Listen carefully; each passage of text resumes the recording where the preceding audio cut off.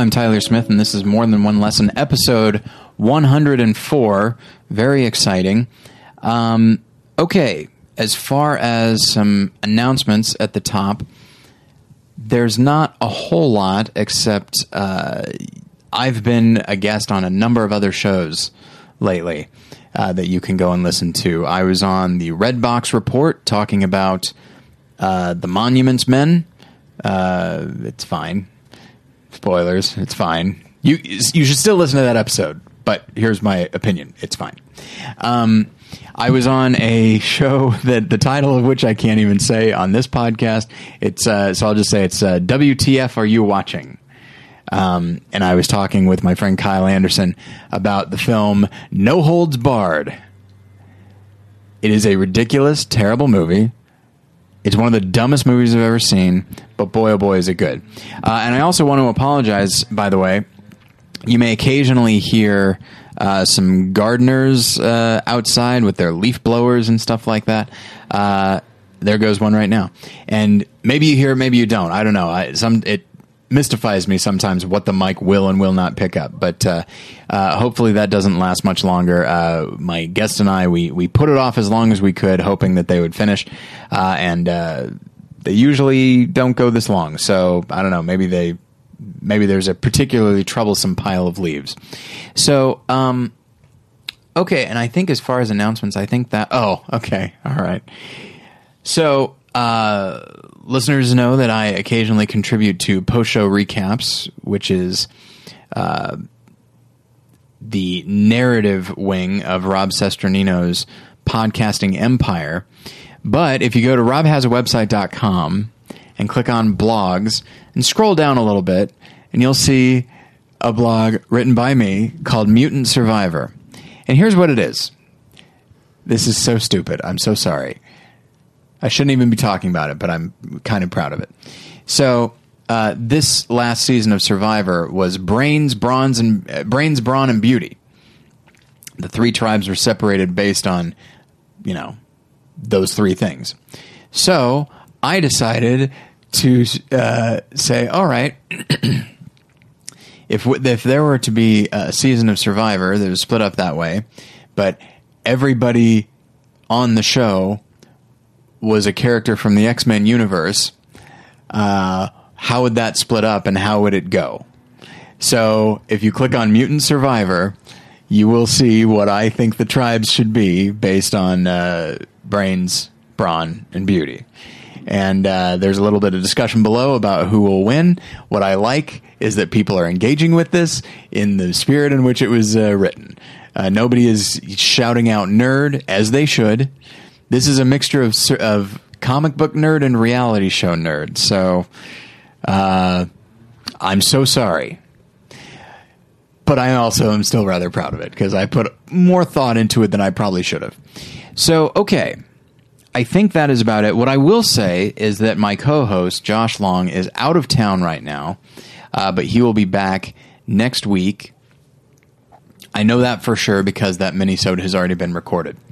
But I have with me kind of my go-to guest host, which seems strange considering how much I actually, how little I enjoy this person's company. But he's good on a podcast, so it's fine. It's our old friend, Robert Hornack. Robert. Hi. How you doing? I'm doing all right. I feel like the Tony Randall of More Than One Lesson. That could not be more correct in a lot of ways. Wait a minute. I could see you playing Felix Unger. Oh, boy. Very easily. I do have nasal issues. Occasionally. Fair enough. Do you And ever I- do that little? Do you ever do that? No, but I did have messy roommates.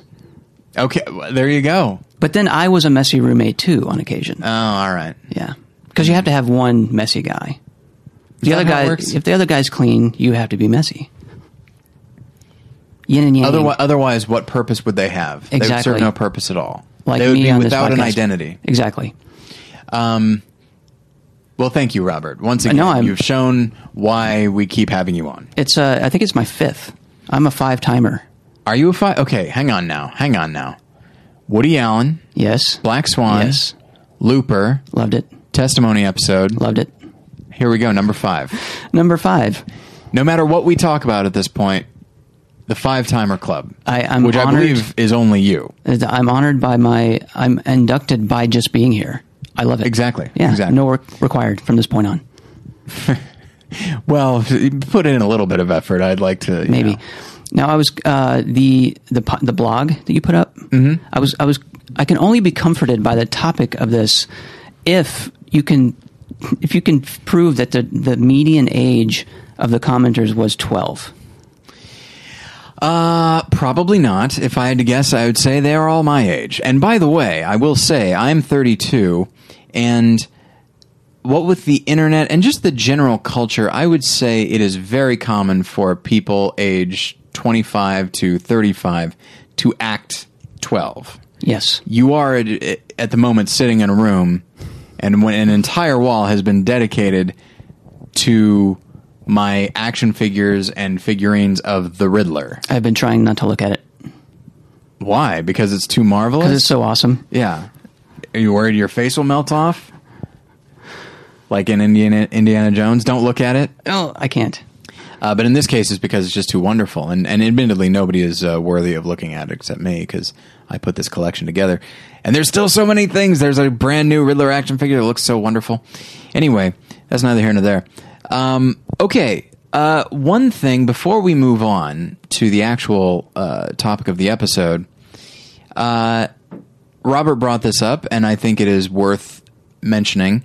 Robert, the last time you were on, you gave your testimony. It got heavy. It got very heavy, and it was very powerful. Got a lot of...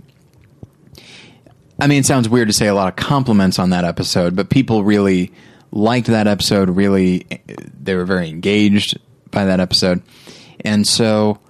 And you were very open about how you've been doing these days and all that. And it wasn't 100% positive all the time. Right. You know, I don't know if anybody's ever 100% positive, whether they're Christian or not. I mean, everybody has issues that they deal with and that sort of thing. But one of the things that people found refreshing is how honest you were about not glossing over the frustration and the sadness And the doubt. stuff and the doubt that you deal with.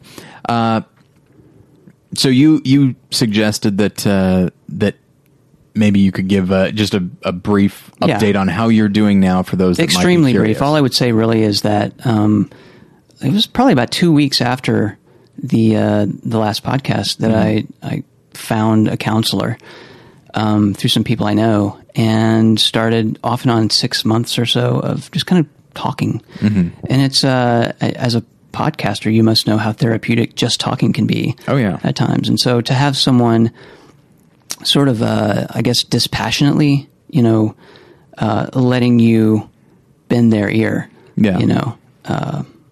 was very, very good for me. And so I got a lot of stuff talked out, and it became, I think the reason I stopped going was because I felt like it was becoming like a gripe session. It's like just something that might have happened that week that was like frustrating me. Oh, yeah. I'd start talking about that, and he let me go because for him, he felt like, well, that sort of plugs into probably the broader overarching troubles that you have in life. And I guess so, but for me, it just felt like it was getting a bit self-indulgent. So I stopped going, but I can see definitely going again. It's extremely helpful. I feel like I'm in a much better place now than I was that day. I mean, that was like the middle of one of the worst weeks ever. So so it wouldn't have taken much to be better than that. But I feel like I'm in a much better place now, all around.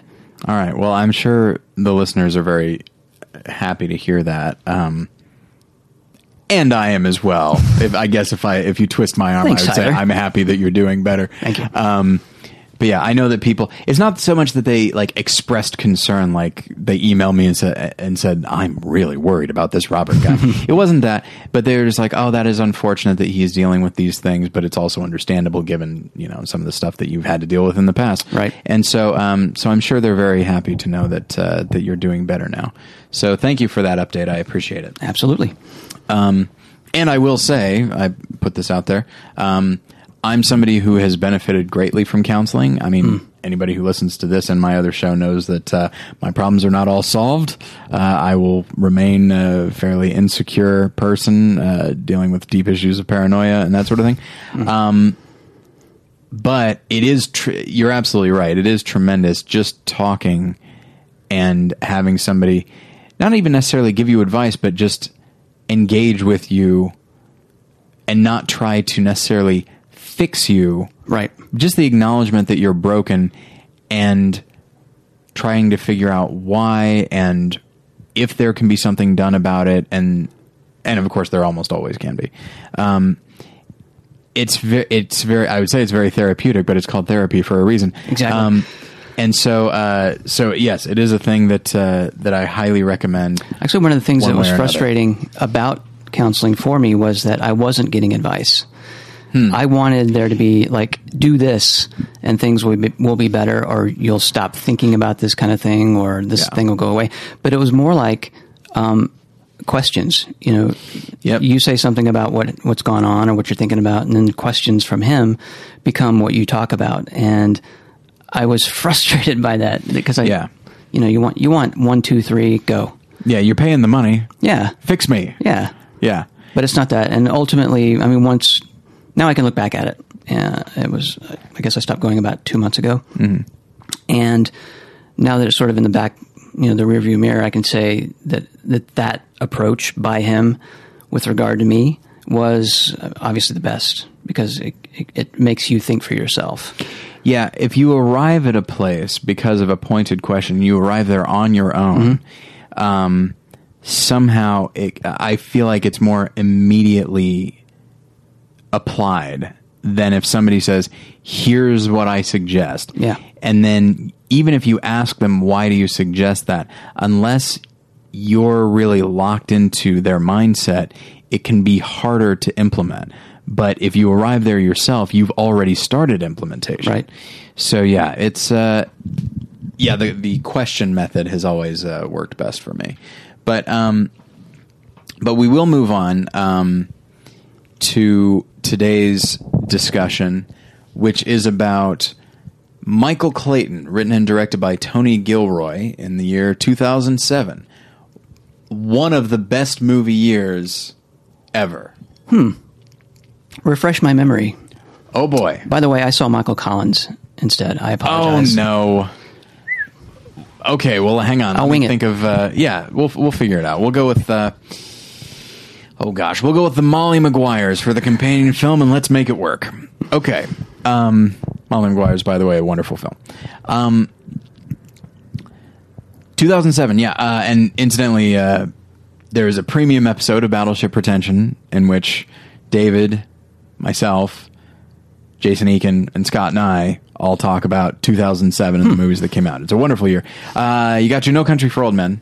Oh, wow. There Will Be Blood. Wow. Assassination of Jesse James by the coward Robert Ford. In my queue, but wow. Zodiac. Yes. Before the Devil Knows You're Dead. Oof, good. Ratatouille, which good. I'm a big fan of. Yeah, gosh, it's frustrating because there are a bunch, and now I can't think of any. Well, that's a list right there. That's good. Yeah, but there's easily like 5 or 6 more that are great. The Savages. Did you ever see The Savages? Was that Philip Seymour Hoffman? Yes, and Laura Linney. I remember I had it in my possession at once, but I didn't watch it. Oh, boy. No, I did. Okay. I did. I just don't remember much about it. It's very good. I think it's... Great performances, obviously. Yes, very much so. Laura Linney, I believe, was nominated for an Oscar for it. And should she have won? I don't know. I didn't see La Vie en Rose. But anyway... But yeah, and I wish I had more in front of me, but it was a really wonderful year. Like, go back and look at some of the best movies, and you'll be astounded. There goes those leaf blowers again. How many leaves can there be? It's summertime. So yeah, Michael Clayton, written and directed by Tony Gilroy, who is a screenwriter who by this time had written a number of things. Primarily was known for the Bourne films. Yes. And since then he's directed Duplicity and The Bourne Legacy. Mm-hmm. I did not see either one. I heard Bourne Legacy not that good. Duplicity looked fun. It was kind of a clever, vaguely kind of a heist or maybe a con type movie. But Michael Clayton, I remember at the time when it came out, I liked the idea of it. It's the kind of movie that I would have loved in high school. And I remember thinking like, wow, they just named this Michael Clayton. That's not a remarkably interesting name. And were it based on a real person, that would make a lot more sense. Like a Michael Collins, for example. Mm-hmm. But as it is, it's just an uninteresting name. Like John Carter. Let's put $200 million behind a movie called John Carter. I'd see Michael Clayton of Mars. Oh my gosh. If it's this story, on Mars. It's on Mars. Awesome. Oh my gosh. But yeah, so I wasn't remarkably interested in seeing the movie. I was a little bit, because especially once the reviews started coming out and people said that George Clooney was doing some really remarkable work. But I actually wound up seeing it on a screener at home, so I didn't go see it in the on the big screen. And at the time, I thought this movie's pretty good. Not great, nothing amazing, but it's pretty good. And then it's just one of those movies that stuck with me.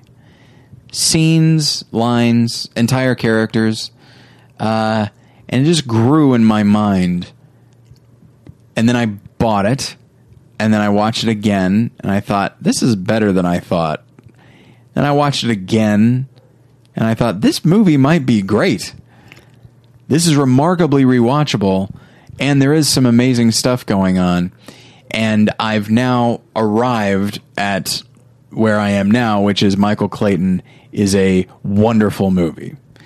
It's not insanely challenging, but we do get to engage with characters that are sometimes hard to watch from an emotional standpoint. The stuff that I've said this on the show before, and I have a hard time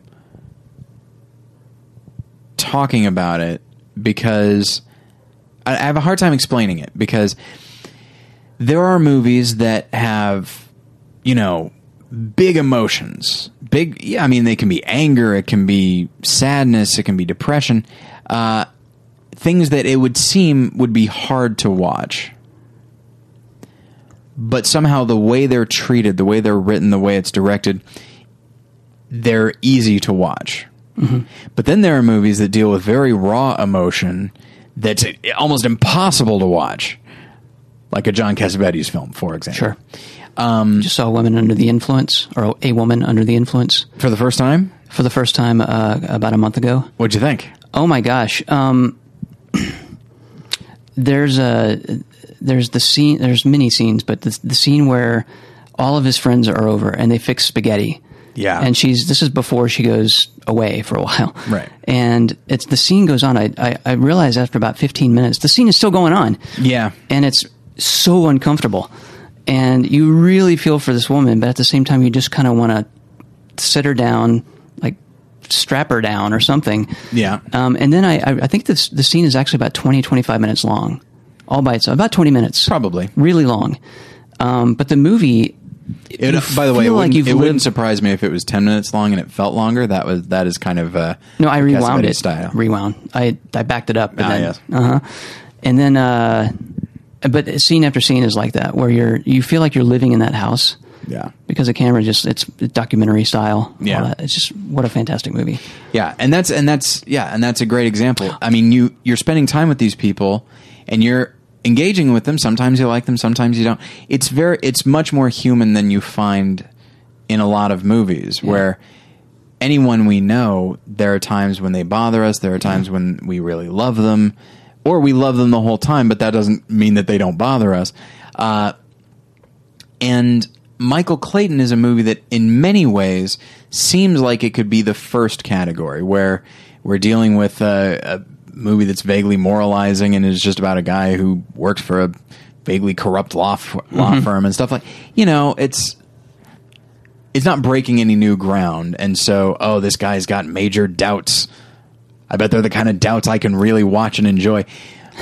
But between George Clooney and Tom Wilkinson and Tilda Swinton, there's a kind of nervous energy in some of these characters, Tilda Swinton especially, and even Tom Wilkinson, who plays a character who's going off the edge, but not in the way that's fun to watch.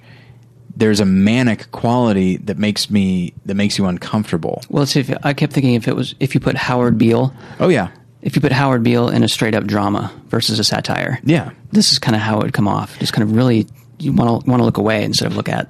Well, and even Howard Beale is very watchable and fun. Mm-hmm. Up until the point at the end of his monologues when he faints. And then you realize, this is uncomfortable.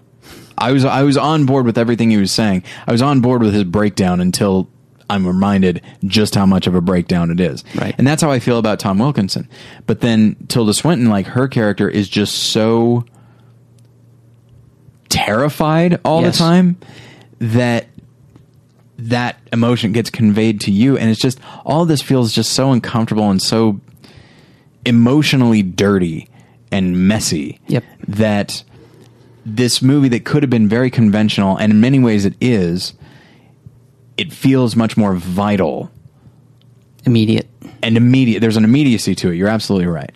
That for me makes it, I'm glued to the screen when I watch it.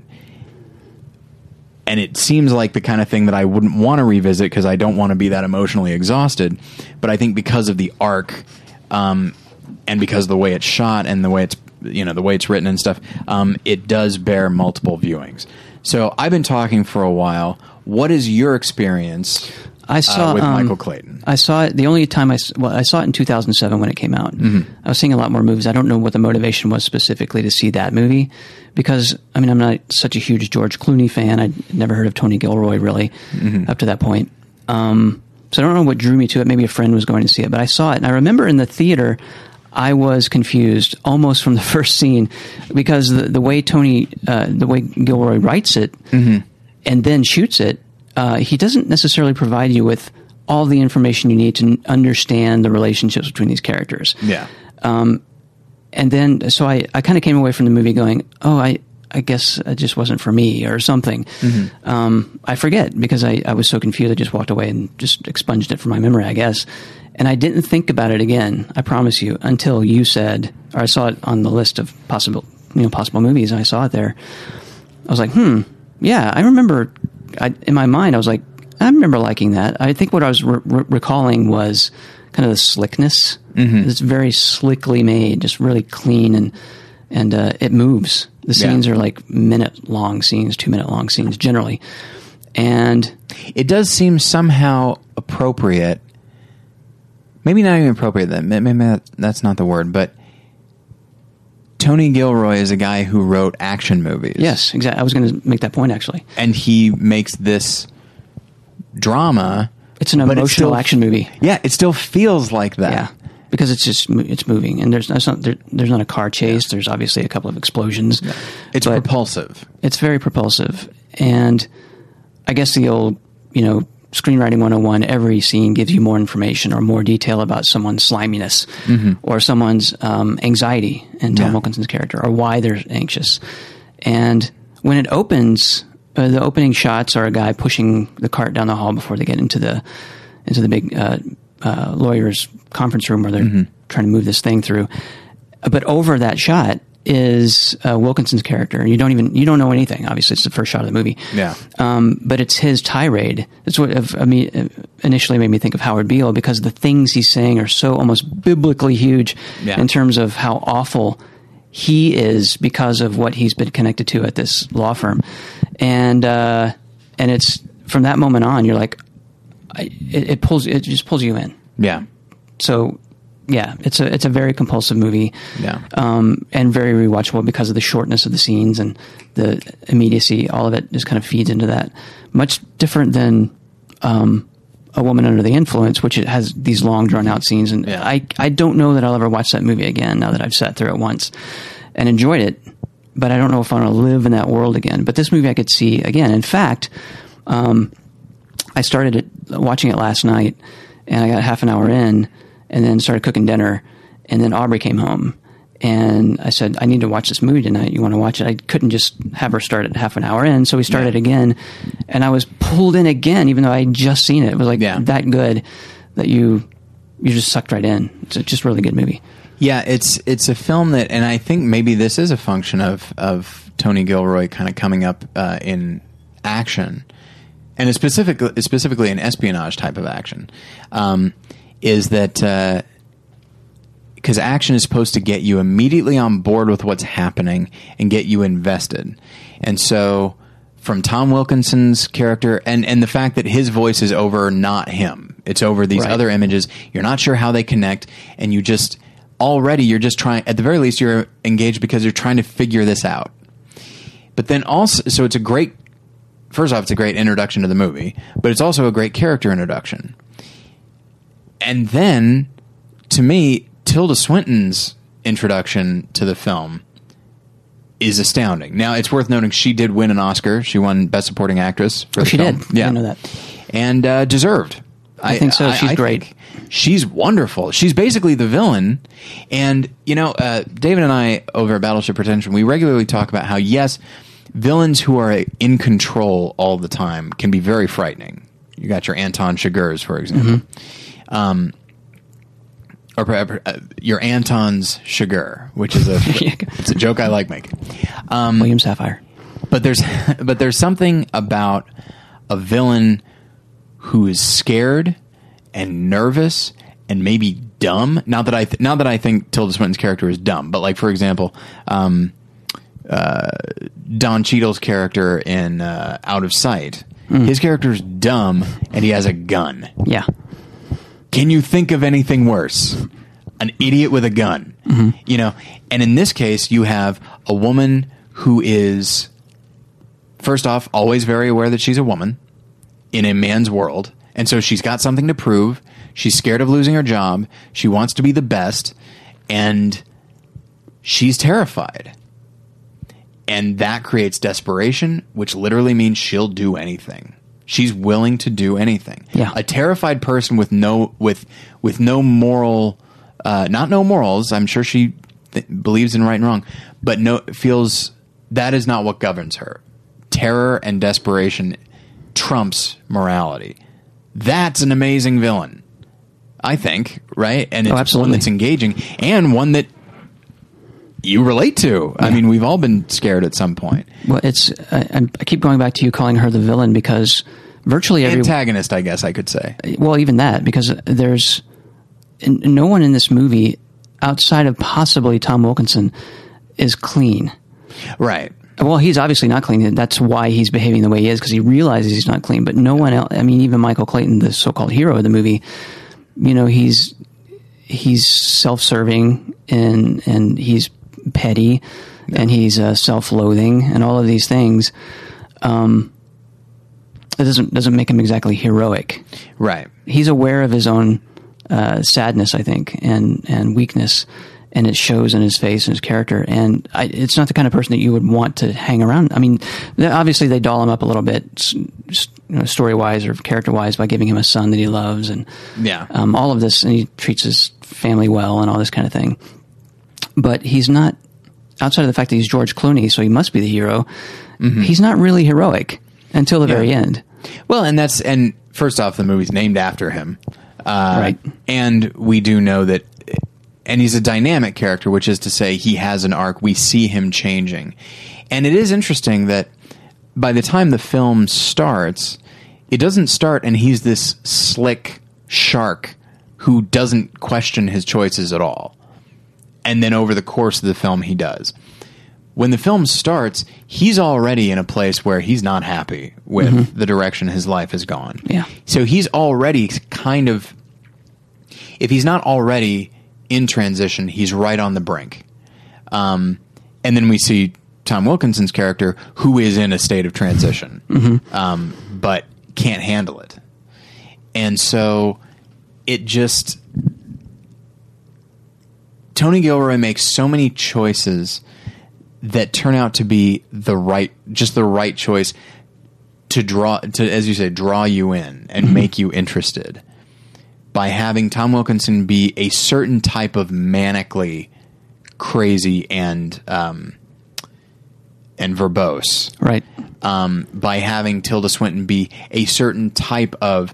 I'd say she's the villain just because she's the one that drives the action. She drives the negative action. And obviously she kills a couple of people. She does kill a couple of people. Not directly, but she hires... Again, that speaks to the desperation. Her desperation causes people to die. Right. I would venture to say that means she's the villain. Yeah.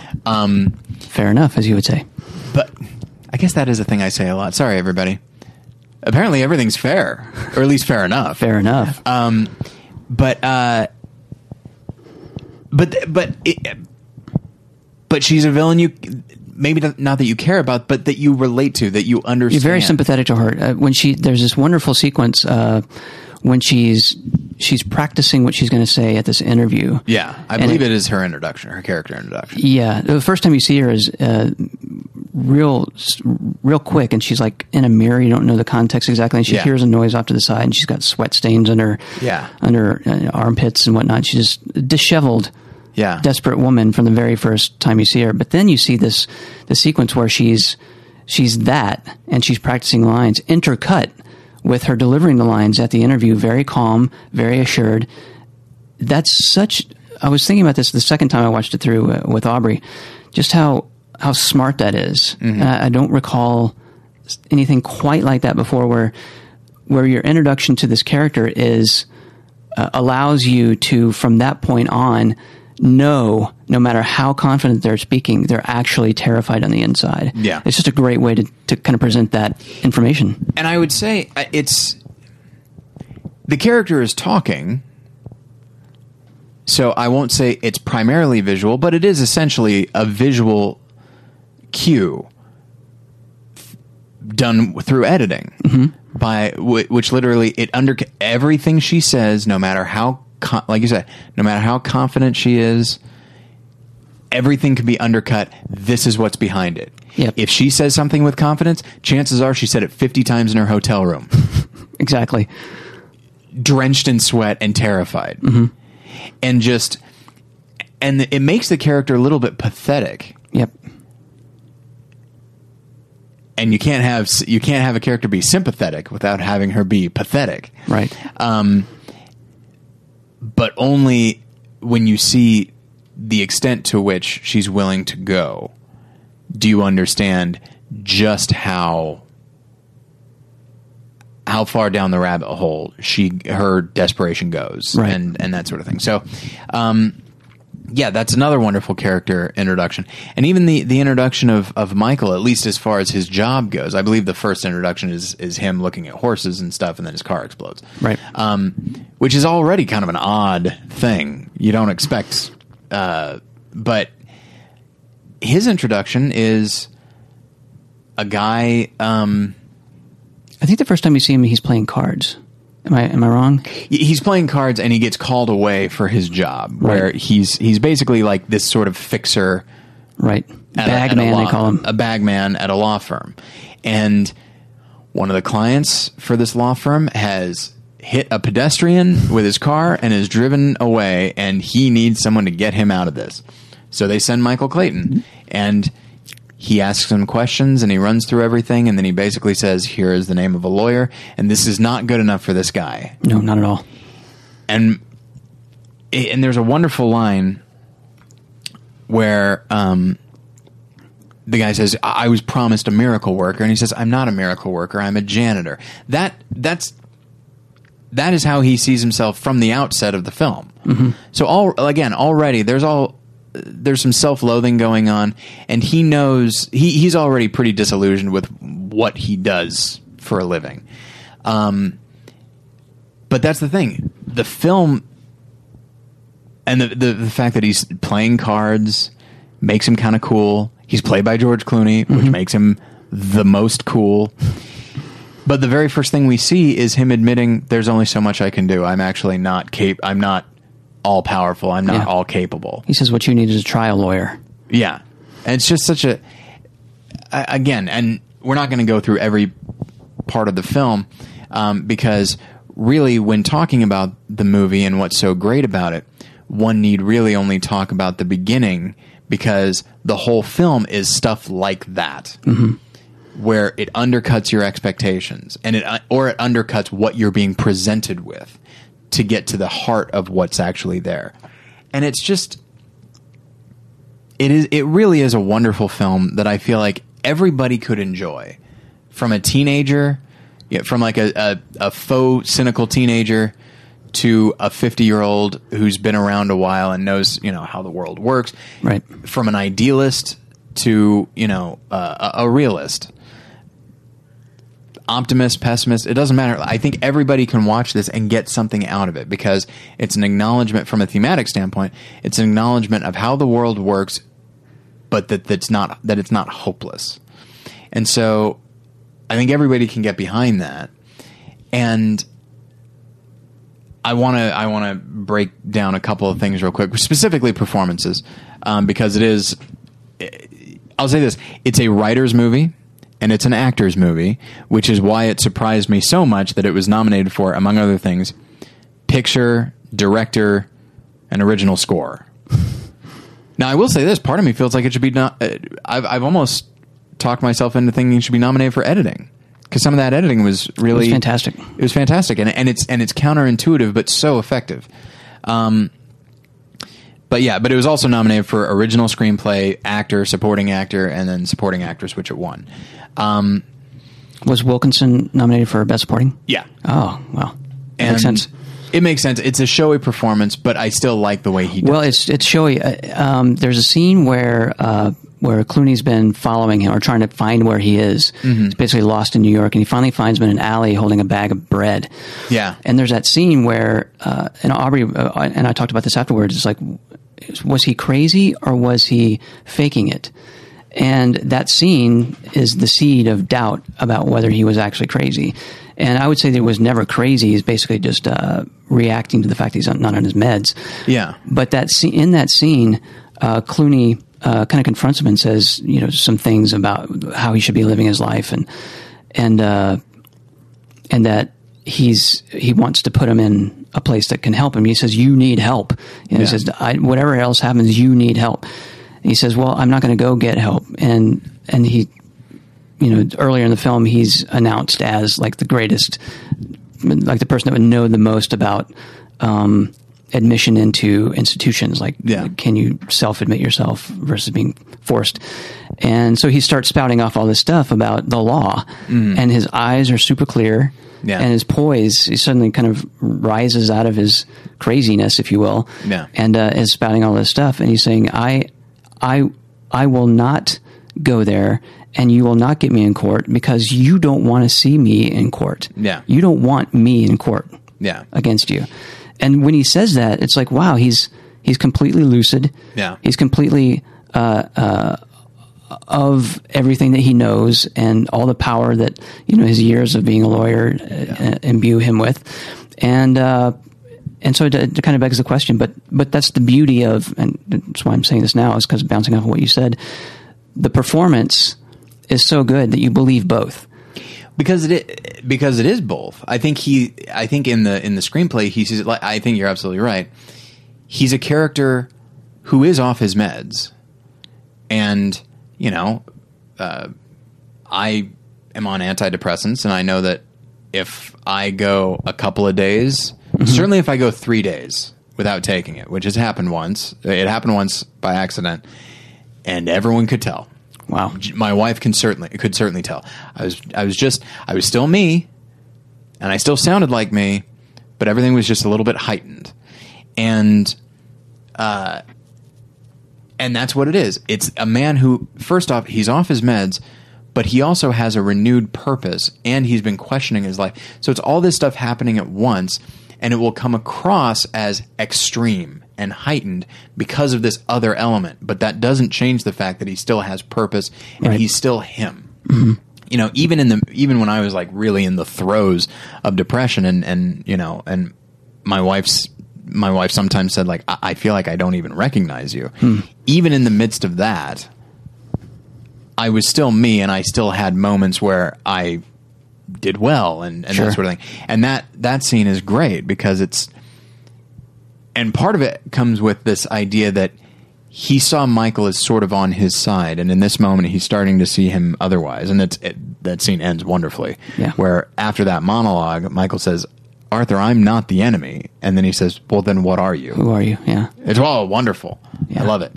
And it's lines like that. And that's the thing. Lines like that, they could be oversold, but they're not. And that's why, like, casting it just right is great. I'm a big fan of Tom Wilkinson. I like when he chooses to underplay things, but he can also overplay them. I think he was wonderful as Falcone in Batman Begins. But I also thought he was amazing in The Bedroom. Yeah, definitely. But I will say that George Clooney, nominated for Best Actor for this film, one of the things that he does so wonderfully is that he plays a guy who used to be George Clooney. That's a great but way he's to put not it. anymore. Yeah. He's still a good-looking guy. Looks a little ragged right now. And, like, yes, he still looks good in a suit, but it looks just a little bit more rumpled. It's like, it's this guy who's just starting a downturn. Yeah. And that's not merely in how he looks. It's just his posture, the way he carries himself, the way he delivers lines, the tension that's always there, and the frustration with who he is. And the characters and the performance just isn't as charismatic as you normally get from a George Clooney. I mean, look a couple years later in Up in the Air, where that's also a character, by the way, who's very confident but is questioning himself. But when you see him at his most charming, it's astounding. The word charm. Yeah. George Clooney is a movie star. Yeah. Michael Clayton is not. No. There's a scene... probably in the first 45 minutes or so. It's the first time you actually see Michael Clayton and I wish I knew her character's name, but Tilda Swinton's character. Karen Crowder. Karen. Yes, Karen. So they're meeting, they're having a meeting, at a restaurant or something, and he's kind of laying on the charm that you would expect George Clooney to, possess in a scene like that. And it just goes nowhere with this woman. Yeah. And there's a kind of a crumbling sort of aspect to his charm, even in that scene. Yeah. And part of me wonders, as I think about that scene, A, you had to have a scene kind of early on with these two people. But B, it really does feed into this anti-George Clooney or post-George Clooney, because here's a scene where he should be winning this woman over, and he just can't do it. And you feel like in the past he might have been able to. Yes. Or at the very least, he could have kept up the charm throughout. Even if he wasn't winning her over, he would have been unflappable. Right. But now he can only go as far. And if she was buying into it, maybe that would have helped him. But the minute she starts to shut him down, he gets shut down. Right. And it is... I think it's probably very hard for somebody who has a natural charisma, certainly an on-screen charisma, to shed that. Dial it back. Because the thing is this, George Clooney, a couple years before this, had won an Oscar for supporting actor for Syriana, for which he, I would say famously, except nobody remembers Syriana, but at the time, famously, he'd put on like 20 pounds of fat. He'd grown a big beard, which he had never really done, and he shaved his hairline back a little bit. And so that seemed to help him drop some of his charisma a little bit. In this, he looks like George Clooney. Yeah. And so he didn't have those physical things to rely on. He just had to do it through understanding the character. And he does. Yeah. It really, and I remember a lot of people, even after Syriana, even after winning that Oscar, a lot of people, when they saw Michael Clayton, they said, he's doing something here that we haven't seen before and that we didn't even think he was capable of. And he's done it again. He's done it since then with The Descendants. But then again, you go back to the Ocean's movies, or you go back to even Up in the Air, and you see, well, he didn't lose it as a person. He can still summon this up if he needs to, but he's not interested so much anymore. Now he wants to play characters that maybe, again, used to be this, but just can't muster it up anymore. Right. And then I think we already talked about Tilda Swinton, who just does such a great job of just... I don't like to use the term deer in the headlights because everybody says it all the time. It's a term that is overused, but there are times when she just has that deer in the headlights look. Most prominently in the last scene. Yeah. Where he presents her with the sheet that her boss had signed. Yeah. That incriminates everybody, and everyone's going to jail now. So she's standing there basically trying to negotiate with him to not make this thing go public. Yeah. And the deer in the headlights is mixed with who she is. I mean, her acting ability at that point is not just deer in the headlights, and you see, and she does that well. It's more like there's this sort of like chin trembling fear that goes along with it, and a realization. She's standing there, and she's got to go back into the meeting now. Yeah, and she also has to put out this fire in the lobby now. Yeah. And she has no way to do both at the same time, and she's like lost all of her power in that scene, and you see it on her face, and she's trying to hide it behind deer in the headlights. Yeah. But it comes out. Yeah, it's a realization. Yeah. And there's a line in The Insider that I'm a big fan of, that Al Pacino delivers. I kept thinking about that movie while I was watching this movie. They are very similar in a lot of ways. No, in a good way. Oh yeah, absolutely. But Al Pacino has a line in there that I like a lot because, and primarily because he delivers it really well, in which this one character, it's getting towards the end, and it's looking like Russell Crowe's testimony is not going to be, or his interview is not going to be put out there and stuff. And a lawyer is saying like, "Hey, he's like, I'd be lying if I didn't tell you that his testimony, his interview would be really instrumental in this court case." And then Al Pacino says, "I'd be lying if I didn't tell you I'm about out of moves." And there's something about that, I'm about out of moves. That's a hard thing to say.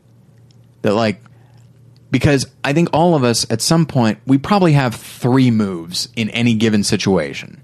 We have our go-tos, and then we have something we don't try very often, but we could. And to literally feel like, I mean, it's the stuff of horror movies.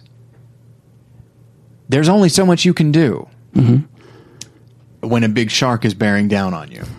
You know, like for to mention something else that's oddly enough similar to The Insider to a certain extent thematically, Jaws. Brody's got one move left at the end. He's going to get up on that mast. He's about 2 feet above the water. The shark's coming right for him. He's going to try and hit this tank. If this doesn't work, he's out. He's out of moves. And so the desperation comes through. And so Karen has a lot of moves. Her last resort is, although maybe it's not her last resort all the time, is, okay, there's only so much we can do. Let's kill this person. Right. And when she no longer has that, and there at the end, it's this realization of, I am out of moves. I strive for control, and I usually have it. Now I have no control at all over my circumstances, and I am in trouble now. And there's nothing I can do. And it's just pure, it's deer in the headlights, but like you said, it's shock, but there's emotion coming through, and it just looks like she's going to break down, but she won't let herself. No. If she had broken down, that almost would have given us some catharsis, and it wouldn't have been right for her character.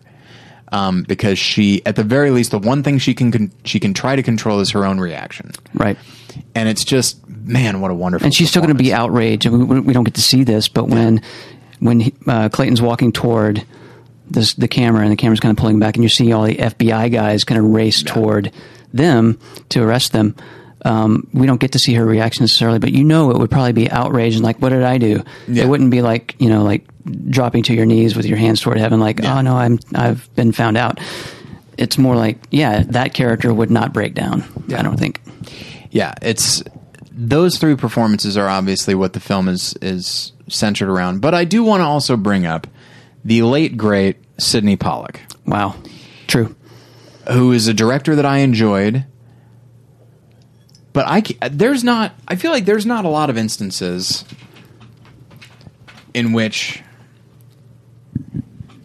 a director, don't get me wrong, there are plenty of actor directors, people who started as actors or they direct stuff that they're in or whatever.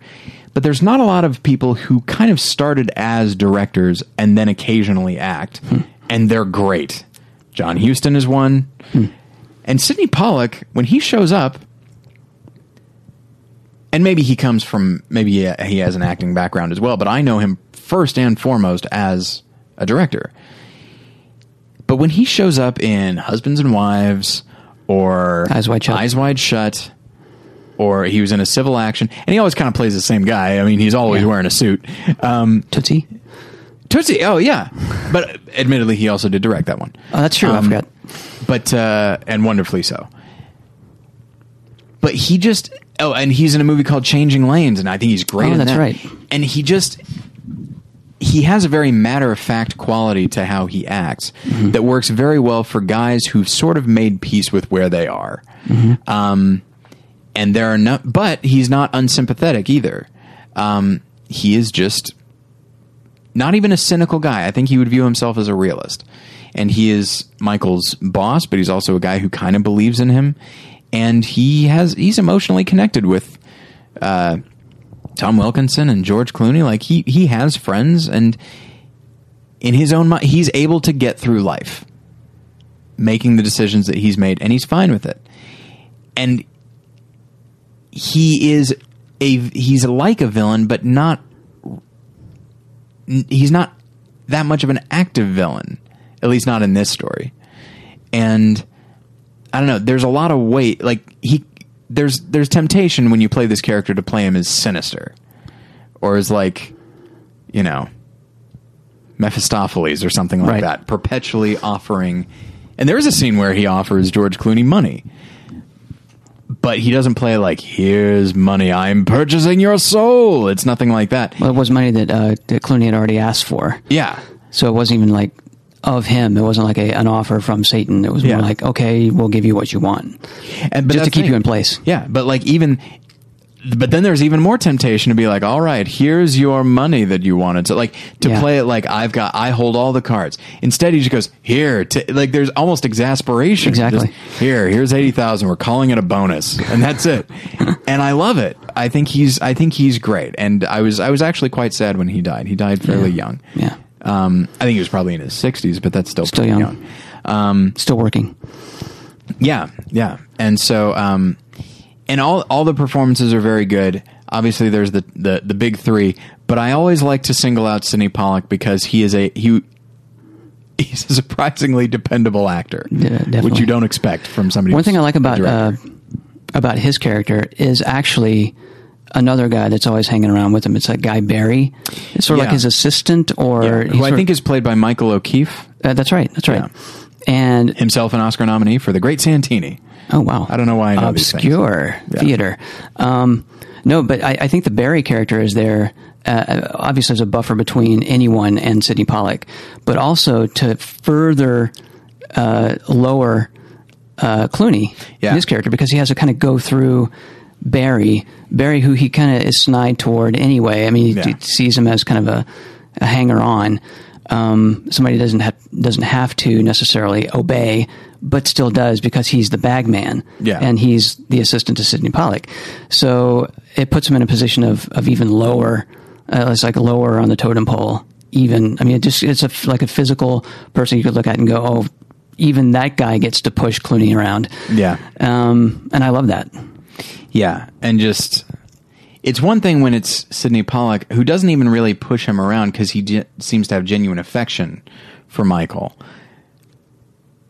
But he also is his boss and does have the last word. Whereas Barry is just he's just a toady. Like, he's not even the boss. He's Smithers. Yeah, exactly. It's always weird when you watch The Simpsons, you see Smithers bossing someone around, and you think, what?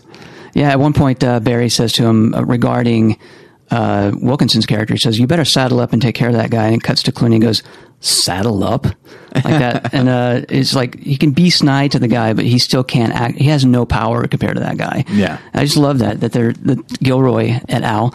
They just find all these different ways to make Clooney as lowly as possible. He's got a gambling problem and he can't kick, but he's lying about it. I haven't seen a card table in 10 years, that kind of thing. But we just saw him there. Yeah. So he's like a slave to his addictions. He's a slave to Barry. Yeah. He's a sad guy. Yeah, he really is. And we even see that he's had ambitions in the past to own a restaurant that didn't go well. And that's his brother's fault. It's his brother's fault, yes. But I don't know. But even that makes him seem particularly powerless.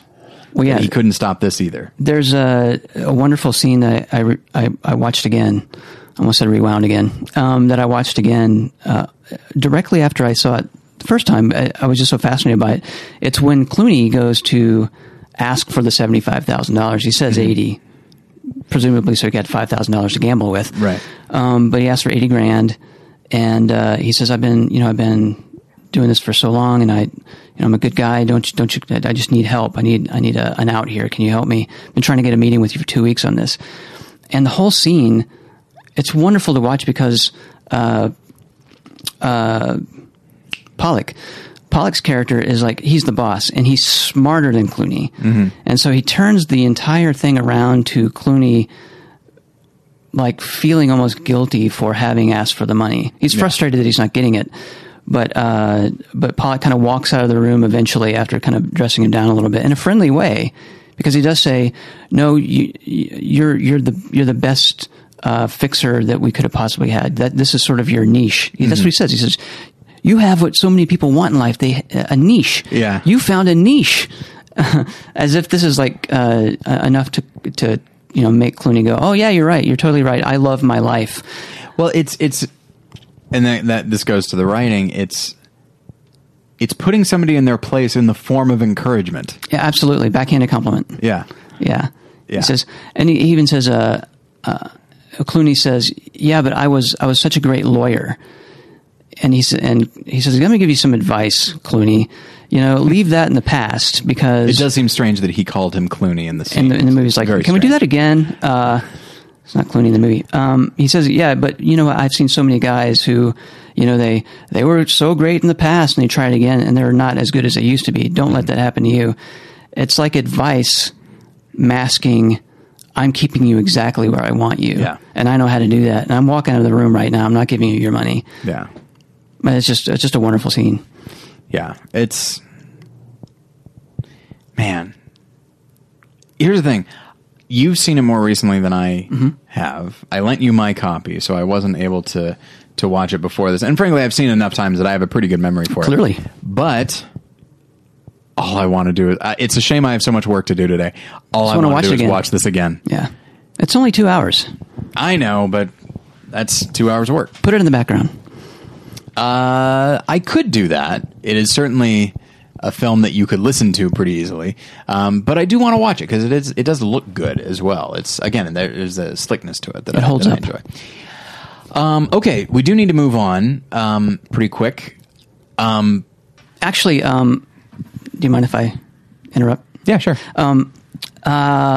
There's just one aspect of the movie I was thinking about last night as I was going to sleep after watching it, and then this morning when I kind of fast forwarded through it again, I think one of the big reasons why I'm pulled into the movie, and it goes along with some of the stuff we've already said, that he's kind of kept in his place, and he's in a job that he's good at, but that he doesn't necessarily love. Mm-hmm. And I'm not saying that only I can relate to that. I think tons of people can relate to that, but that's why I felt for this guy as much as I did. And the movie continually puts him in his place as people are putting him in his place. There's the one, what was it? Let me grab my notes. But, at the very beginning, right, when he says, "I'm not a miracle worker, I'm a janitor." And this describes his self-loathing. It describes where he feels like he's been kept for as long as he has been kept. And then at one point, let me see where this was. Yeah, that's right. Later in the alley, when he says, "I'm not the enemy," and he says, "Then who are you?" Mm-hmm. He's constantly being asked or told or telling himself who he is and where he is in life. And that scene, I have to go back to it again, the scene where he goes to Pollock and asks for the money in the office. And he says, of course I'm good at this job, but I'm good at other things too. He says, "You're my meal ticket. And if you're gone, then it's just going to be me and Barry left and I'm trying to explain to people what I do. Yeah. You know what I do. I know what I do, but no one else knows what I do. That's the nature of what I do." And I feel that way all the time at my current job. This sort of ambivalence about where I am, knowing that I'm good at it, but it's not who I could be in terms of potential or creative expression or any of those kind of things. And I'm watching Clooney crumble in this movie under the weight of where he knows he could be, if only he had something, whatever that is, to get out of it. Yeah. And the restaurant, God bless him, was his gamble. And the reason he's having to go ask for money in the first place is because that went south because of his brother. But he tries and he fails. And this is kind of where life, other characters, and his own voice inside his head is keeping him. And I don't have any grand statement on that. That's something about the movie that I think got right and makes you care about Clooney. Mm-hmm. And it's just another shade of the brilliance of this movie. Yeah, and that is actually where what I'll use to take us into our companion film, which is 1982 film The Verdict, directed by Sidney Lumet. Great movie. Great director. Great actor. Written by a great writer. By David Mamet. Yes. How could it go wrong? Based on the novel by Barry Reed. Now, The Verdict is a film that is very similar to Michael Clayton. It's remarkable how close they are. Yeah. When I thought of it as the companion film, because sometimes what I'll think of a companion film and I'll think, okay, is this the best one? Let me think of a few other options and we'll see where we are. This one, when I hit, I was like, well, this is obviously what else are we going to do? So this is a story of a civil trial in which a hospital has caused a woman to go into a coma, and her lawyer is a guy named Frank Galvin, who's a drunk, and he used to be great, but now he's not. Now he's just kind of an ambulance chaser. He's played by Paul Newman, and it's the story of him, trying this case as best he can, which incidentally is not that good. Not at all. He makes a lot of mistakes, but he starts to get more invested in this case specifically. And whereas he used to see it as a source of just money, he now actually believes in what he is doing. And is so desperate to win the case. Not certainly he'll get money for it, but not just for that reason, but because with it he will get a certain degree of redemption, because once again, not only is he a pretty good lawyer, but he also is a principled person. So it's, you have somebody who used to be great, now he's just kind of greatly diminished, played by a charismatic movie star who strips himself of that. Yeah. You deal with like corporate corruption and stuff like that. So there are a lot of similarities, but ultimately it's somebody desperate for redemption, and a return to maybe what they used to be, or perhaps what they were always meant to be. And so we won't dwell too much on this film, but I love it. I'm a big fan of Sidney Lumet. Mm-hmm. I like the way he shoots the film. He has a very specific color palette in mind, which I like a lot. I think it is written beautifully. David Mamet can be a very self-conscious writer sometimes, but this came right around the time of American Buffalo and Glengarry Glen Ross, like the plays, and so he was like in his prime at that time, writing not in the Mamet speak, but really trying to write how people talk. Right. And for my money, you don't get better than Jack Warden delivering David Mamet dialogue. He is somehow, when I think of actors that can do a certain type of dialogue well, Jack Warden doing David Mamet, like, think about it. If he was in Glengarry Glen Ross, Oh, that would have been great. he could play any number of characters, but can you imagine him playing the Dave Moss, the Ed Harris character? He'd be wonderful. Yes, he would. But anyway, that's neither here nor there. So it's just solid on every front, and the acting front as well. Paul Newman, I think it's one of his best performances. I know Sidney Lumet considered it his best. But Jack Warden is an actor that I've always liked. I've always found him to be very dependable. In 12 Angry Men. He's also in 12 Angry Men, yes. By Sidney Lumet. And Charlotte Rampling is also in the film. She plays sort of the treacherous love interest. Spoilers.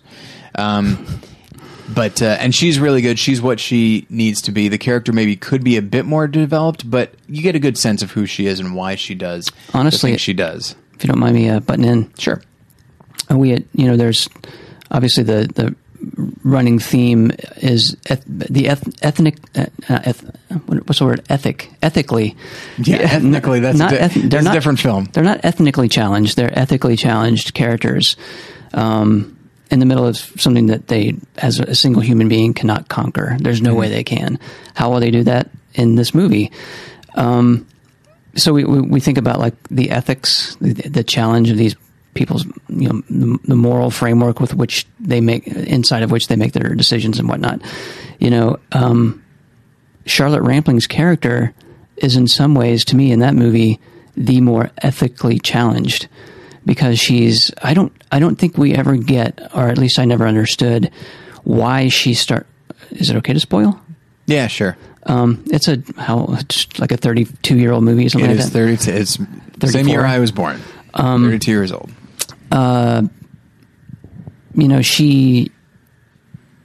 She's I forgot what I was going to say. Help me. Well, she's more ethically challenged. Yeah. Because she, I don't understand like exactly why she decided that she was going to start working for the quote unquote bad guys, the opposition. But she did, and she starts learning the humanity of Frank Galvin as she's infiltrating his life and trying to get secrets from him about the other side and all that kind of thing. And what is she going to do? You talk about, Tilda Swinton's character. Yeah. In the other movie, she's a woman, as you said, a woman in a man's world having to prove herself. I mean, she is definitely more that. Yeah. In this case, because it's a movie of more of its time. It's like 82, and it's I don't know. I think about I'm sorry, I'm kind of shotgunning this, but I think about the moment when he finds out. Yeah. Or after he finds out, and he sees her in the bar or somewhere. He's somewhere where she is, and there's a bunch of other men. Mm-hmm. And there's just a look between them. And then he walks over and slaps her. Yeah. So now she's bleeding from her mouth, and there are other guys like trying to help her up and stuff. And she says, leave him alone. In other words, don't look at him and look like you're going to beat him up because he hit me. Yeah. Leave him alone. Almost as if, and her expression, her body language, and that line say to me as the viewer, I deserve this. Yeah. And that was so sad to me. Not from a feminist point of view, like, oh, it's so sad that she thinks of herself that way, but just that her character recognizes how treacherous she was to such a degree that she feels like she deserves to be slapped down onto the ground by a man. Yeah. And it's just really, really sad. And for her to be okay with the retribution for her act from the man that she now loves, and knowing that would probably happen, is her ethically challenged moment. I can't seem to say that. I have a vocabulary challenge. It seems odd that it feels like it'd be harder to say ethnically than ethic. Ethics. She's challenged ethically. Oh boy, I don't really know. But all that to say that she's And there's a scene with her and James Mason where he actually spells out what her story is, which is she used to be a lawyer, then she got married. Oh, yeah. And then her marriage ended, and now she wants to come back and practice the law. So this is an in, probably with James Mason's law firm, but like think about that, and that speaks to her being a woman, certainly of the time, that she probably gave up her career to get married. And that didn't work out. And so now, however many years later, she has to start all over again. Yeah. Like that's a very relatable and a very sympathetic story. That's a very sad thing. Like giving something you love and are good at up for love of another person, and then that doesn't work out. So now I'm alone. So that might explain some of her self-hatred from a romantic standpoint.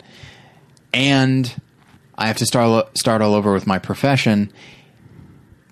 And it's just, as much as that's the thing. Frank Galvin is a character who hates himself because he's just kind of sleazy and he's not what he used to be. Yeah. She is actively making decisions that hurts people that she loves because she's trying to make up for lost time. She's trying to correct mistakes that she's made in the past. She's making all new ones, but she's being... You know what? Here's the thing. I'm inclined to say she's being selfish, but I don't want to say that because I sympathize with her so much. Right. But that is what she's being. And so... well, everyone in this movie is selfishly motivated. Oh, yeah. Even the end product, end result of all of this is that they get this huge, money output from the court, and Jack Warden himself, like, breathes a huge sigh of relief and like looks up into the heavens like, thank God. Yeah. And it kind of sullies the end a little bit because it should be about the principle, but ultimately it kind of is still just about the money. Yeah. And very much so. The money admittedly is used as a way of this is how, especially like in civil court, money is how justice is meted out. So if this hospital is made to pay more than was even originally asked for, if the jury awards it more, then the jury is saying this hospital is so wrong. Yeah. And so it's what it communicates, yes. But it is also money, and money spends pretty well. Right. And so so there is that element to it as well. And I remember that scene with Jack Warden when he hears about it, and it could be because for him, I mean, certainly I think he feels a certain degree of conviction that Frank does, but I think more than anything, he just wants to win the case and get back to how things used to be. And this will very much allow him to do that. Yeah. And so, there's just, so nobody's completely clean. People have motives and good for them, that may be noble, but it's still, nobody's completely clean. And, it's a film that I absolutely love. And even though we kind of spoiled it, if you haven't seen it, go and watch it. Yeah. You'll see some wonderful acting. I haven't even mentioned James Mason, I haven't seen a whole lot of James Mason in my life. I feel bad about that, but he's marvelous in it. He plays the opposing attorney, which is always one of my favorite types of characters. And he plays him in a very, James Mason is a British character actor from a different era of acting. Mm-hmm. He could have overplayed this, but he doesn't. He really doesn't. He's sort of the Sidney Pollack of this movie in that respect. Oh, he kind of is, yeah, because he's actually very okay with the stuff that he does. Yeah. And he's just, I believe he's referred to by Jack Warden's character as the Prince of Darkness. Mm-hmm. The Prince of Darkness. Yeah.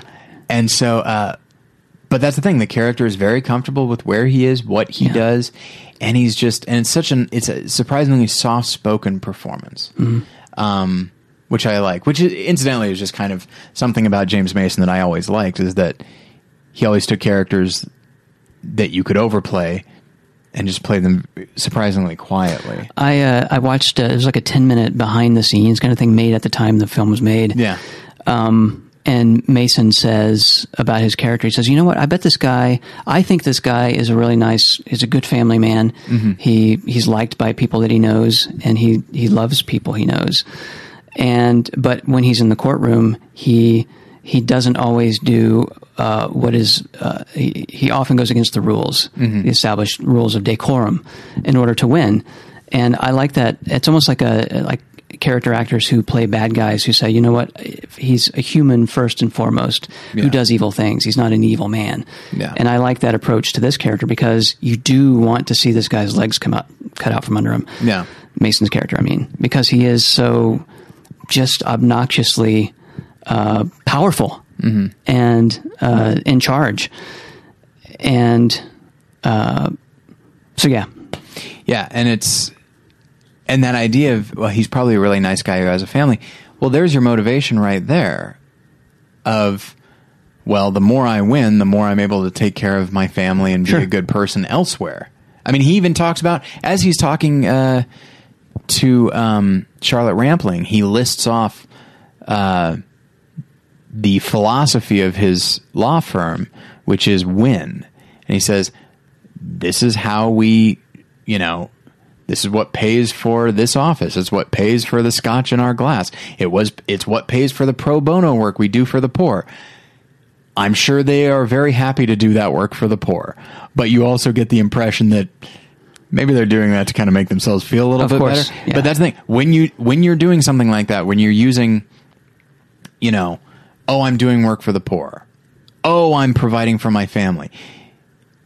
You can use something that is altruistic and good. You can use that as an excuse to do bad things. Of course. And I think that is where that character has arrived. Justify the means. Yeah, it's a great character. I love the way he's written, and I love the way he's played. One thing I love about the end of the movie is how we've been so super focused on Paul Newman's character and his own personal redemption, and how at the beginning of the movie he is like the lowest, he's an ambulance chaser, and he's like hanging out at funerals to give people his card. And at the end, you want him to triumph so much, and then when the jury comes back in, and everyone's been against him. Every single character, Jack Warden, who gave him the case to begin with, said, "Just settle, man, just settle. Don't go to court." And the judge is against him because he's played friends wonderfully by Milo O'Shea. Milo O'Shea. Yeah. As opposed to Miles O'Keefe, the other movie. Michael O'Keefe. Yeah. But at the end of the movie, though everything is against him, classic Hollywood style, everything is against him, the jury comes back, they sit down, and they say, we're going to give you more than, blah, blah, blah. So you assume like in the millions of dollars. Yeah. And there is this, the kind of, the montage of relief, and frustration on the other team's side. Yeah. But there's never a sense of "I told you so" from Paul Newman's character. Yeah. There's never the sense from the movie "I told you so."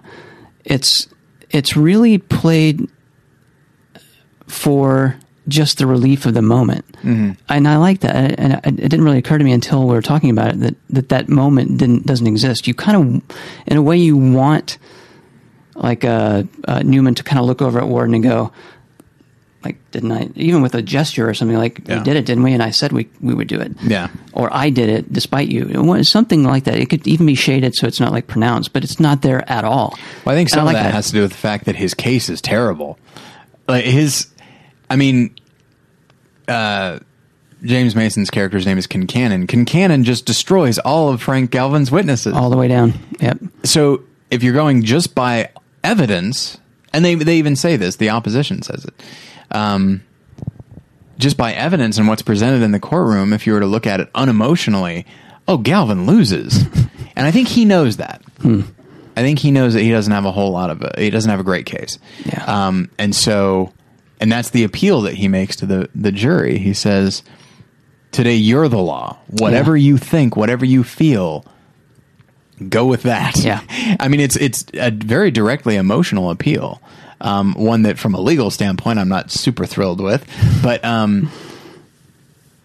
yeah, like he has so much writing on this, and I think he knows that like this is beyond my control.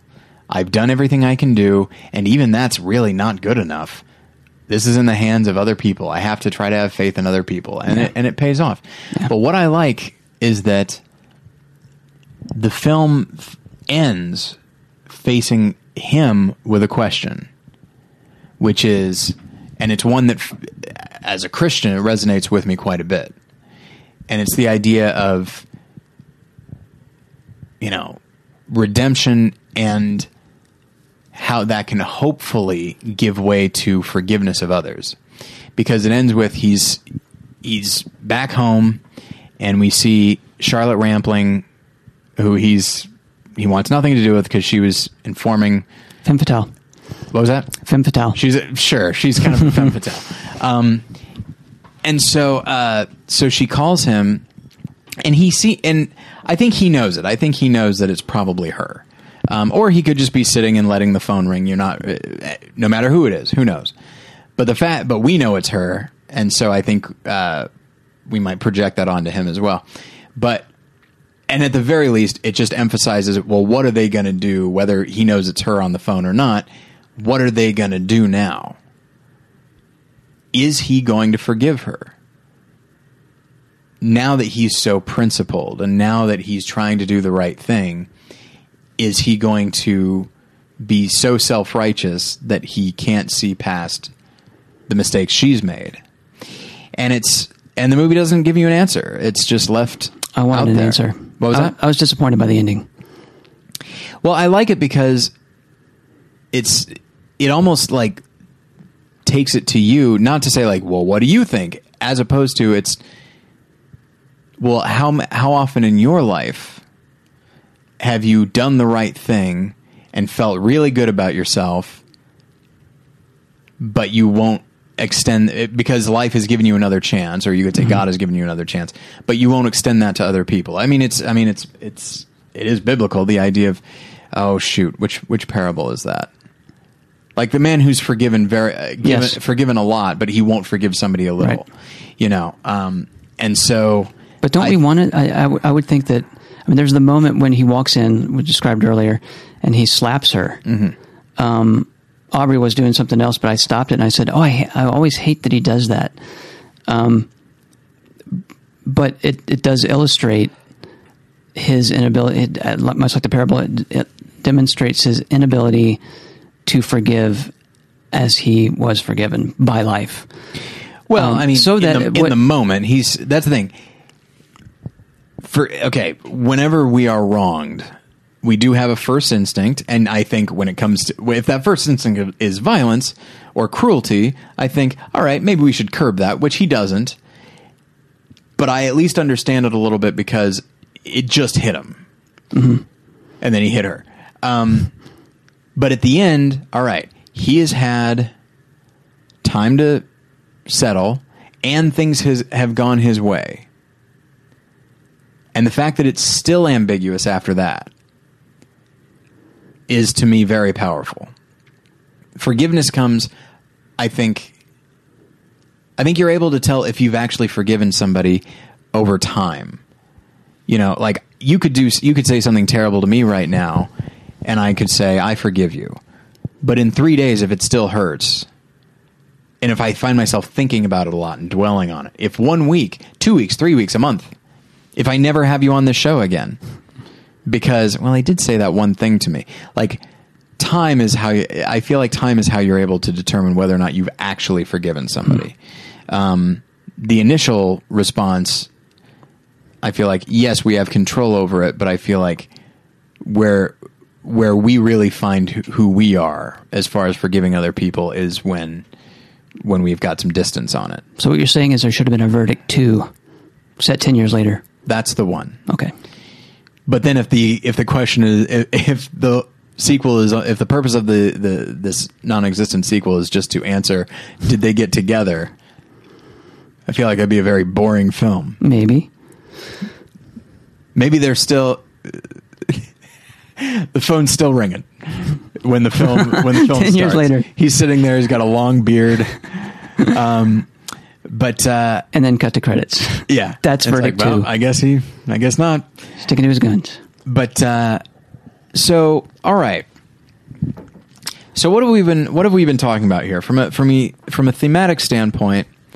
There's a lot going on with Michael Clayton and the verdict, and we've already used words like redemption and that sort of thing. But what I want to talk about is a lot of this stuff rolled into one sort of almost into a narrative for our own lives. So, I mean, everybody has done bad things. Everybody has made mistakes. Some of them may be fairly innocuous. Some of them may be huge. Who knows? And we will have moments of regret, and that might even translate to genuine self-hatred. And that is a big theme of these movies. I think Michael Clayton, he hates himself. Frank Galvin hates himself. Charlotte Rampling, what's her character's name? Laura Fisher, she hates herself. I think you could even make an argument that Tilda Swinton doesn't really like herself either. Absolutely. In some way, shape, or form. She may just not like her own weakness, but whatever.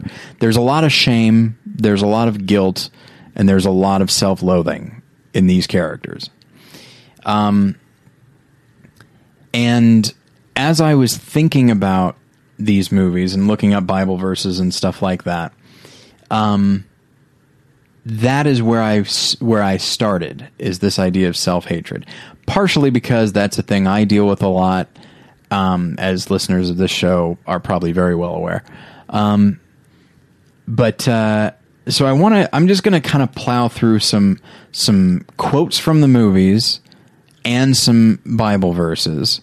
I may throw one to you from time to time, so have your notes ready. Ooh. Get those off the floor. All right. First one, as we said already, Michael Clayton says, "I'm not a miracle worker, I'm a janitor." If somebody classifies, with all due respect to any janitors who might be listening, I have nothing against janitors. I don't think they're lesser people or anything like that. But it is, at the very least, unglamorous work. So if somebody classifies himself as a janitor, especially if he is not actually a janitor, he's putting himself down. And also, I know this is a splitting hairs maybe, but he's not saying, "I do janitorial work," which admittedly no one would ever put it that way. He says, "I am a janitor." It's a function of, he's saying this as a function of his identity. You said it yourself, that like he's constantly, either other characters are saying it, he's saying it himself, constant classification of him. Mm-hmm. So, okay. Real quick, here's a couple of fast verses just about having integrity and just being, the tagline for Michael Clayton is, "The truth can be adjusted." And it's just, we're dealing with characters in both films that use words as a smokescreen to hide the truth, and they say one thing but they mean another, and that sort of thing. And so here's just a couple of quick verses. Proverbs 10:9. Whoever walks in integrity walks securely, but whoever takes crooked paths will be found out. As does happen in a couple of these, in a couple instances. Matthew 5:37. All you need to say is simply yes or no. Anything beyond this comes from the evil one. I like that one. That's there's another verse that I can't call to mind right now, but like let your yes be yes and your no be no. Like, just speak very truthfully and speak plainly. Don't overcomplicate things with qualifiers and stuff like that. And obviously this is something that Michael doesn't do. He is a fixer. He comes in and he fixes fixes bad situations to make them at least appear good, at least in the eyes of the law. So he knows this, and he hates himself for it. And so this is a line from the end of the film. He says, "I'm not the guy you kill. I'm the guy you buy. Are you so blind that you don't even see what I am?" And I like that phrase, "what I am." Like, that's a very powerful statement. "I sold out Arthur for $80,000. I'm your easiest problem, and you're going to kill me?" Like, he's literally talking about how shallow when you say, "I'm an easy problem, all you got to do is give me money and I'm good." Mm-hmm. I mean, just, don't you see what I am? It's very, I mean, it's dripping with self-loathing. Yeah. What's odd about that moment, though, in the movie is that he's saying it in a moment of triumph because he's doing the right thing while he says it. Yeah. So it's like he's doing the right thing, yet he's still completely disabled by his own self-loathing. Well, and it is a moment of realization, and it is a moment of triumph. He's not yet to the point where he can say, "Don't you see what I was?" He can't say that because he's not that yet. He's in the process of that, but he can't say it yet, which makes it, in Christian terms, I wish I remember who said this, because I feel like I bring it up a lot, maybe not on the show, but just in life. People talking about, someone said that their image of heaven was a bunch of people talking about their sins. But not merely saying, "Hey, this is a thing I did," but more like trumpeting it and saying, "This is what I did and I was still forgiven. This is who I am." Or rather, this is who I was and I was still forgiven. I was still loved. I'm still here. Even though these things, like, it's pointed out as a fact. There's no shame attached. There's no regret. It's just a fact of this is who I was, and yet I am still here.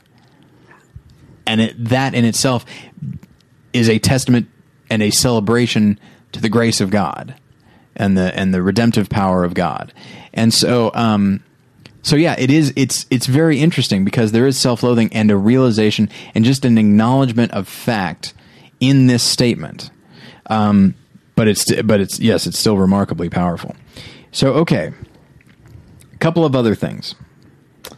Colossians 3:23.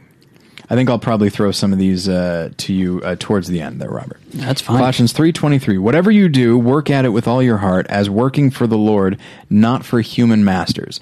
That idea of as working for the Lord, now in this case, it can be anything, whatever you do. It doesn't have to be just be professional.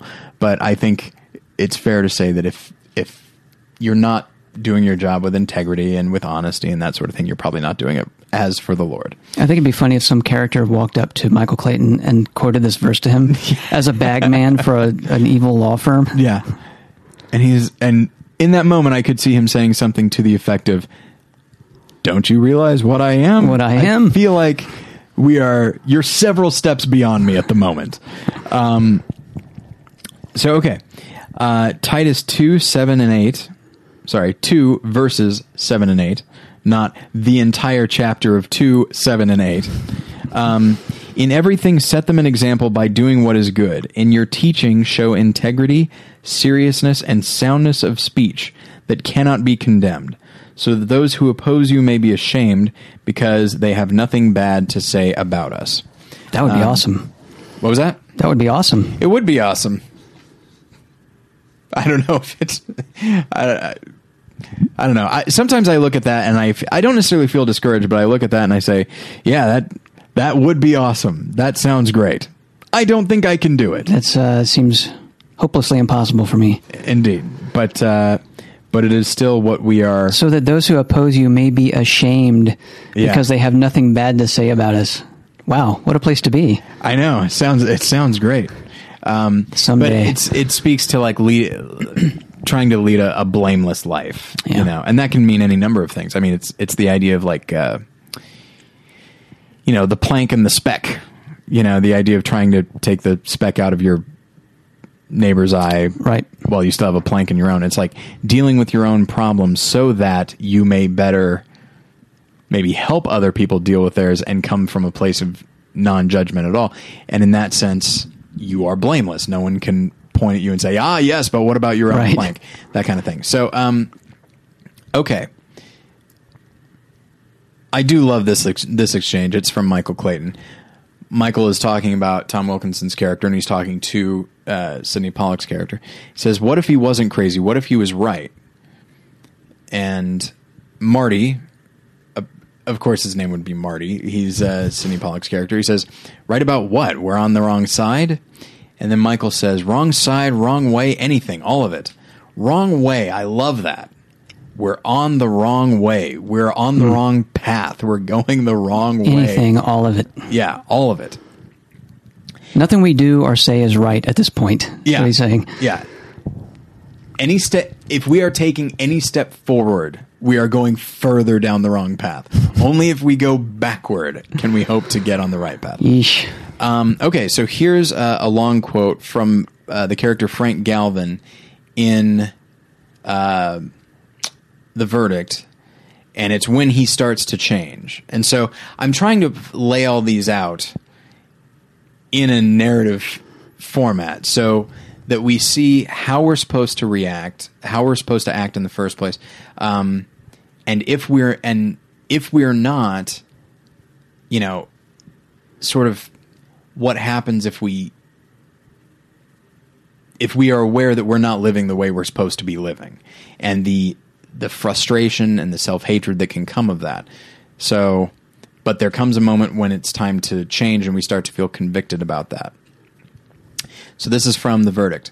That poor girl put her trust into the hands of two men who took her life. She's in a coma. Her life is gone. She has no home, no family. She's tied to a machine. She has no friends, and the people who should care for her, her doctors, and you and me, have been bought off to look the other way. We've been paid to look the other way. I came here to take your money. I brought snapshots to show you so I could get your money. I can't do it. I can't take it, because if I take the money, I'm lost. I'll just be a rich ambulance chaser. I can't do it. I can't take it. It's a really wonderful moment. It's a great performance. And he's holding a check for $210,000 in his hand that he could take. That he could take. And that means he would get 70 of it. Mm-hmm. So that's 70 grand immediately. And suddenly his flailing law practice is revived. Mm-hmm. And it's a kind of a new start for him. But he's not doing what he's supposed to, be doing. So this idea of, if I take the money, I'm lost. I love that phrase. I'm lost. Like, there's nowhere. It's not unlike the one before. We're on the wrong way. Mm-hmm. I'm lost. It's just, it's this image of being out in the woods, and you've gone entirely the wrong direction, and now you have no idea where you are. But of course you have to recognize that. You have to, as opposed to just charging on through and just, well, if I keep walking straight ahead, surely everything will be fine. Like, you need to at least first say, okay, I'm not where I'm supposed to be. So now what? And in the case of Frank Galvin and Michael Clayton, they have come to hate each other. Sorry, hate each other. They don't know each other, to my knowledge. They hate themselves. But that can't be where it ends, because you can hate yourself and just keep doing what you're doing. And I know from personal experience, sometimes you feel like, well, if I hate myself enough, then I've paid the emotional penance for doing what I'm doing. And then you just keep doing it. There's no change there. And so because you feel like you can't do better. Yeah. It's like, I'm so bad. This is who I am. This is the best I can do. This is my niche, to quote Michael Clayton. All right. But so I found this, it's interesting. I've read through 2 Corinthians before, but this part I didn't remember it until I was looking it up, verses that might apply to this. And I love it. 2 Corinthians 7, verses 10 and 11. Godly sorrow brings repentance that leads to salvation and leaves no regret, but worldly sorrow brings death. See what this godly sorrow has produced in you, what earnestness, what eagerness to clear yourselves, what indignation, what alarm, what longing, what concern, what readiness to see justice done. At every point you have proved yourselves to be innocent in this matter. There's a difference between worldly sorrow and godly sorrow. That goes to what we're talking about. Self-hatred doesn't get anything done. In fact, as we were kind of talking about a couple weeks ago with the trip, self-hatred, it starts with a constant looking at the self. And if you're looking at yourself, you're only ever going to get so much done for the world. You're focusing on yourself. Even if it's to hate yourself, you're still focusing on yourself. Whereas godly sorrow acknowledges that, yes, you've done something wrong, but it's a larger thing than just you. And now what? If you've wronged, at the moment I'll say the universe. You've wronged the universe. So now what? But if the universe is God, if the universe is, if God has decided that there is a right and wrong, then he and he alone is in a position to say, it's all right. You are not unacceptable. What you did was wrong, certainly, but you're not unacceptable. You're okay. And it brings repentance that leads to salvation and leaves no regret. These are characters with nothing but regret. But regret, it's important, but it only takes you so far. Godly sorrow produces earnestness, eagerness to clear yourselves, which sounded strange to me when I first read it, indignation, alarm, longing, concern, readiness to see justice done. That is Frank Galvin and Michael Clayton, both of them. Stop hating themselves, and they have a deep desire to see justice done. Frank Galvin could have said, all right, I'm going to take this money, and I'm going to be a better person. He literally is willing to lose the case to see justice genuinely done. And that comes from recognizing there's something larger than himself. That's real redemption. Mm-hmm. So, okay. 1 John 1:9. Robert, I'm throwing to you. If we confess our sins, he is faithful and just to forgive us our sins and to cleanse us from all unrighteousness. That one's fairly self-explanatory. All right, 2 Corinthians 5:17. Robert, take it. Therefore, if anyone is in Christ, he is a new creation. The old has passed away. Behold, the new has come. All right. I'm almost getting emotional right now because that last scene of Michael Clayton, after he walks out, he gets in a cab, guy says, where to? He says, here's $50, just drive. Mm-hmm. And it just stays on him, and the credits roll. Now, I am a little bummed out that the credits roll because I think they take our eyes away just a little bit from what George Clooney is doing. It is a look of relief. It is a look of satisfaction, but not self-satisfaction. It is a look of hope. It is, I would venture to say, the look of redemption. He's not on the crooked path. He's not lost. He's not on the wrong way anymore. He has taken a very large step towards the right path, if not just being straight up on the right path. He is a new person, and he looks new. He feels new. He's not who he used to be. And so this idea, if anyone is in Christ, he is a new creation. The old has passed away. Behold, the new has come. And that shot at the end of Michael Clayton, that's what it looks like. There's no self-hatred there. There's not even regret there. There's only promise and hope and excitement about and also where you're okay. Heading. You're okay with wherever the cab is taking you. Exactly. Yeah. And it's just, boy, oh boy. It's just such an amazing thing and something that I don't think about enough in my own Christian walk, because I've been Christian long enough that words like redemption and forgiveness and all that kind of thing they mean something, but they don't have the power. Yeah, I say them perhaps more casually than I should. They don't have the power that they used to, if they ever did, because of course when you're raised in the church you just come to accept them. But you're a new thing, and if you want, at the very least, a visual example, you just look at Michael Clayton's face at the end. That's what it can be. That's what redemption and forgiveness and grace looks like when you really accept it and you allow it to change you. But, and here's the other thing. I was reluctant. I wasn't sure which order to put these in. But even as you are a new creation, you're still going to make mistakes. You're still going to sin. You're still going to mess up. But if we confess our sins, he is faithful and just to forgive us our sins and to cleanse us from all unrighteousness. It's not too late. There's no reason. I say this as though I live it. I don't at all. And I need to. Most of these episodes are as much for me as for you. Maybe even, I don't know, 100% more. But like, there's no reason to hate yourself. It does no good. Worldly sorrow does no good. Godly sorrow will only move you forward. Worldly sorrow only keeps you where you are, if not forces you to take a step backwards. But like, I don't know. And so it's very exciting, these movies and these stories. There's a reason that we like watching them, because we like watching people who are on the wrong path get on the right path. And then I think we go about our lives continuing to be on the wrong path, hating ourselves, living lives full of regret. And I'm not saying don't regret anything.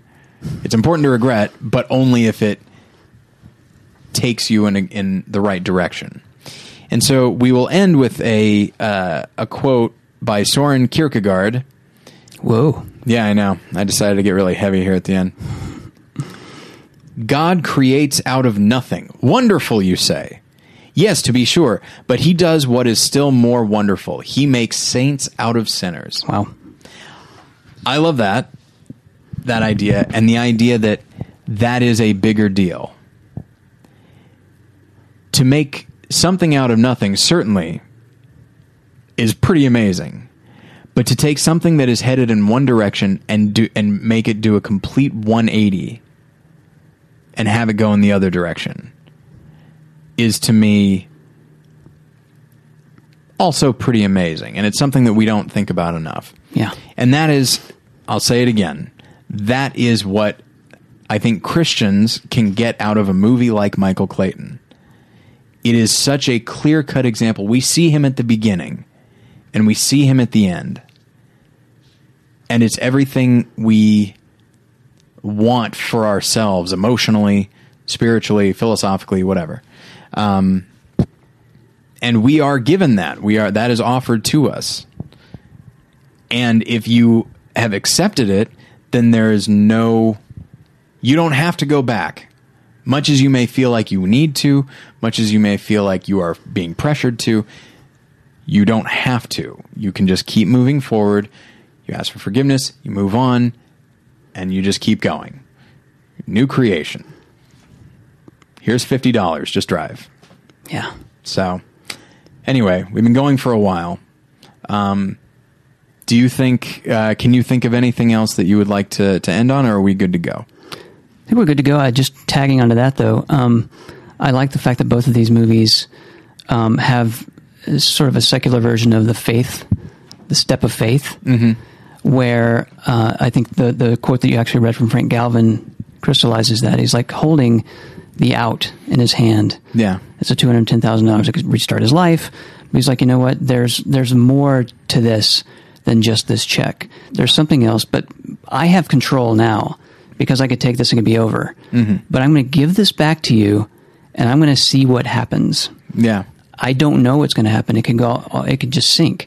But it's a step of faith, and it's the same as us taking a step into kind of Michael Clayton in the cab. It's like, here's $50.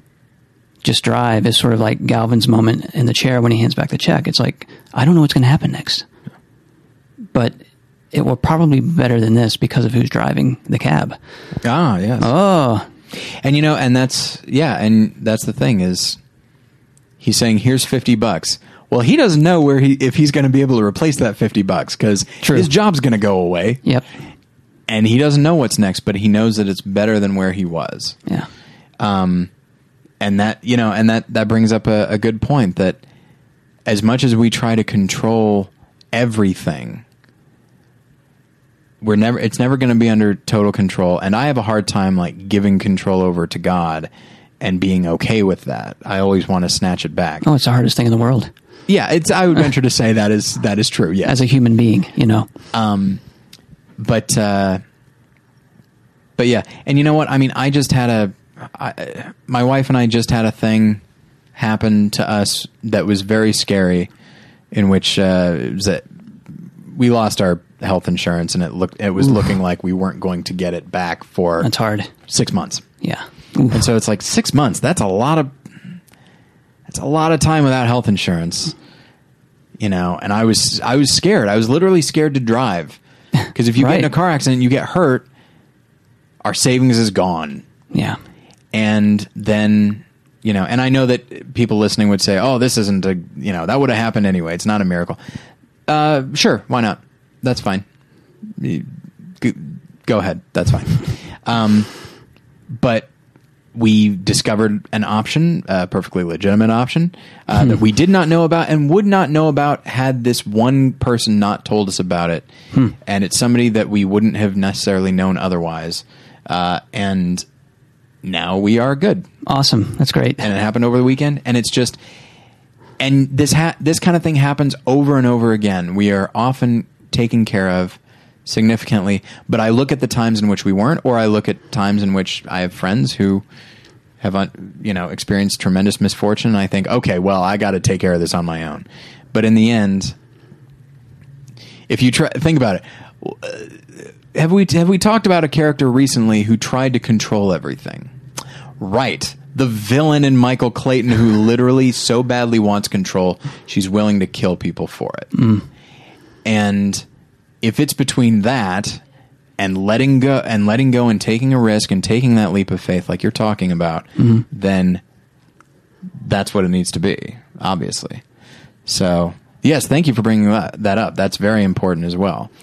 These films do tackle a lot of, I think, universal themes, but I think they're also very spiritual themes. Absolutely. Control, self-hatred, redemption. Like they're inherently spiritual. So, yes, thank you for bringing that up. That's something I hadn't really thought about. Thank you for mentioning Michael Clayton, because I think I probably would have never watched it again had it not been for this context. Well, it's a great movie. Absolutely it is. And I so badly want, you know what? I'm quitting my job so I can watch Michael Clayton. Do you know that I'm not going to work today. In the time that we've been talking, you could have almost watched it again. Now you've brought up a debate. We could, and is it more beneficial to talk about movies when we could be watching them? No, we should talk. I agree. Yeah. Listener, if you've not seen Michael Clayton, even though I think we've spoiled some of it, believe me, here's the thing. I already know what happens in it, and I desperately want to see it right now. It is Same with The Verdict. Same with The Verdict. Wonderful acting, beautiful films that I think you will definitely enjoy. So seek them out.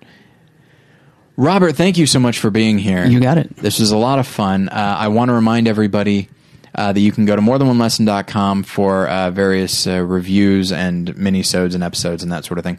I would encourage you to please like us on Facebook. This is different than the Facebook group. I'm going to be closing that soon. So if you go to morethanonelesson.com and on the side, there's a link that says Facebook. Click on that.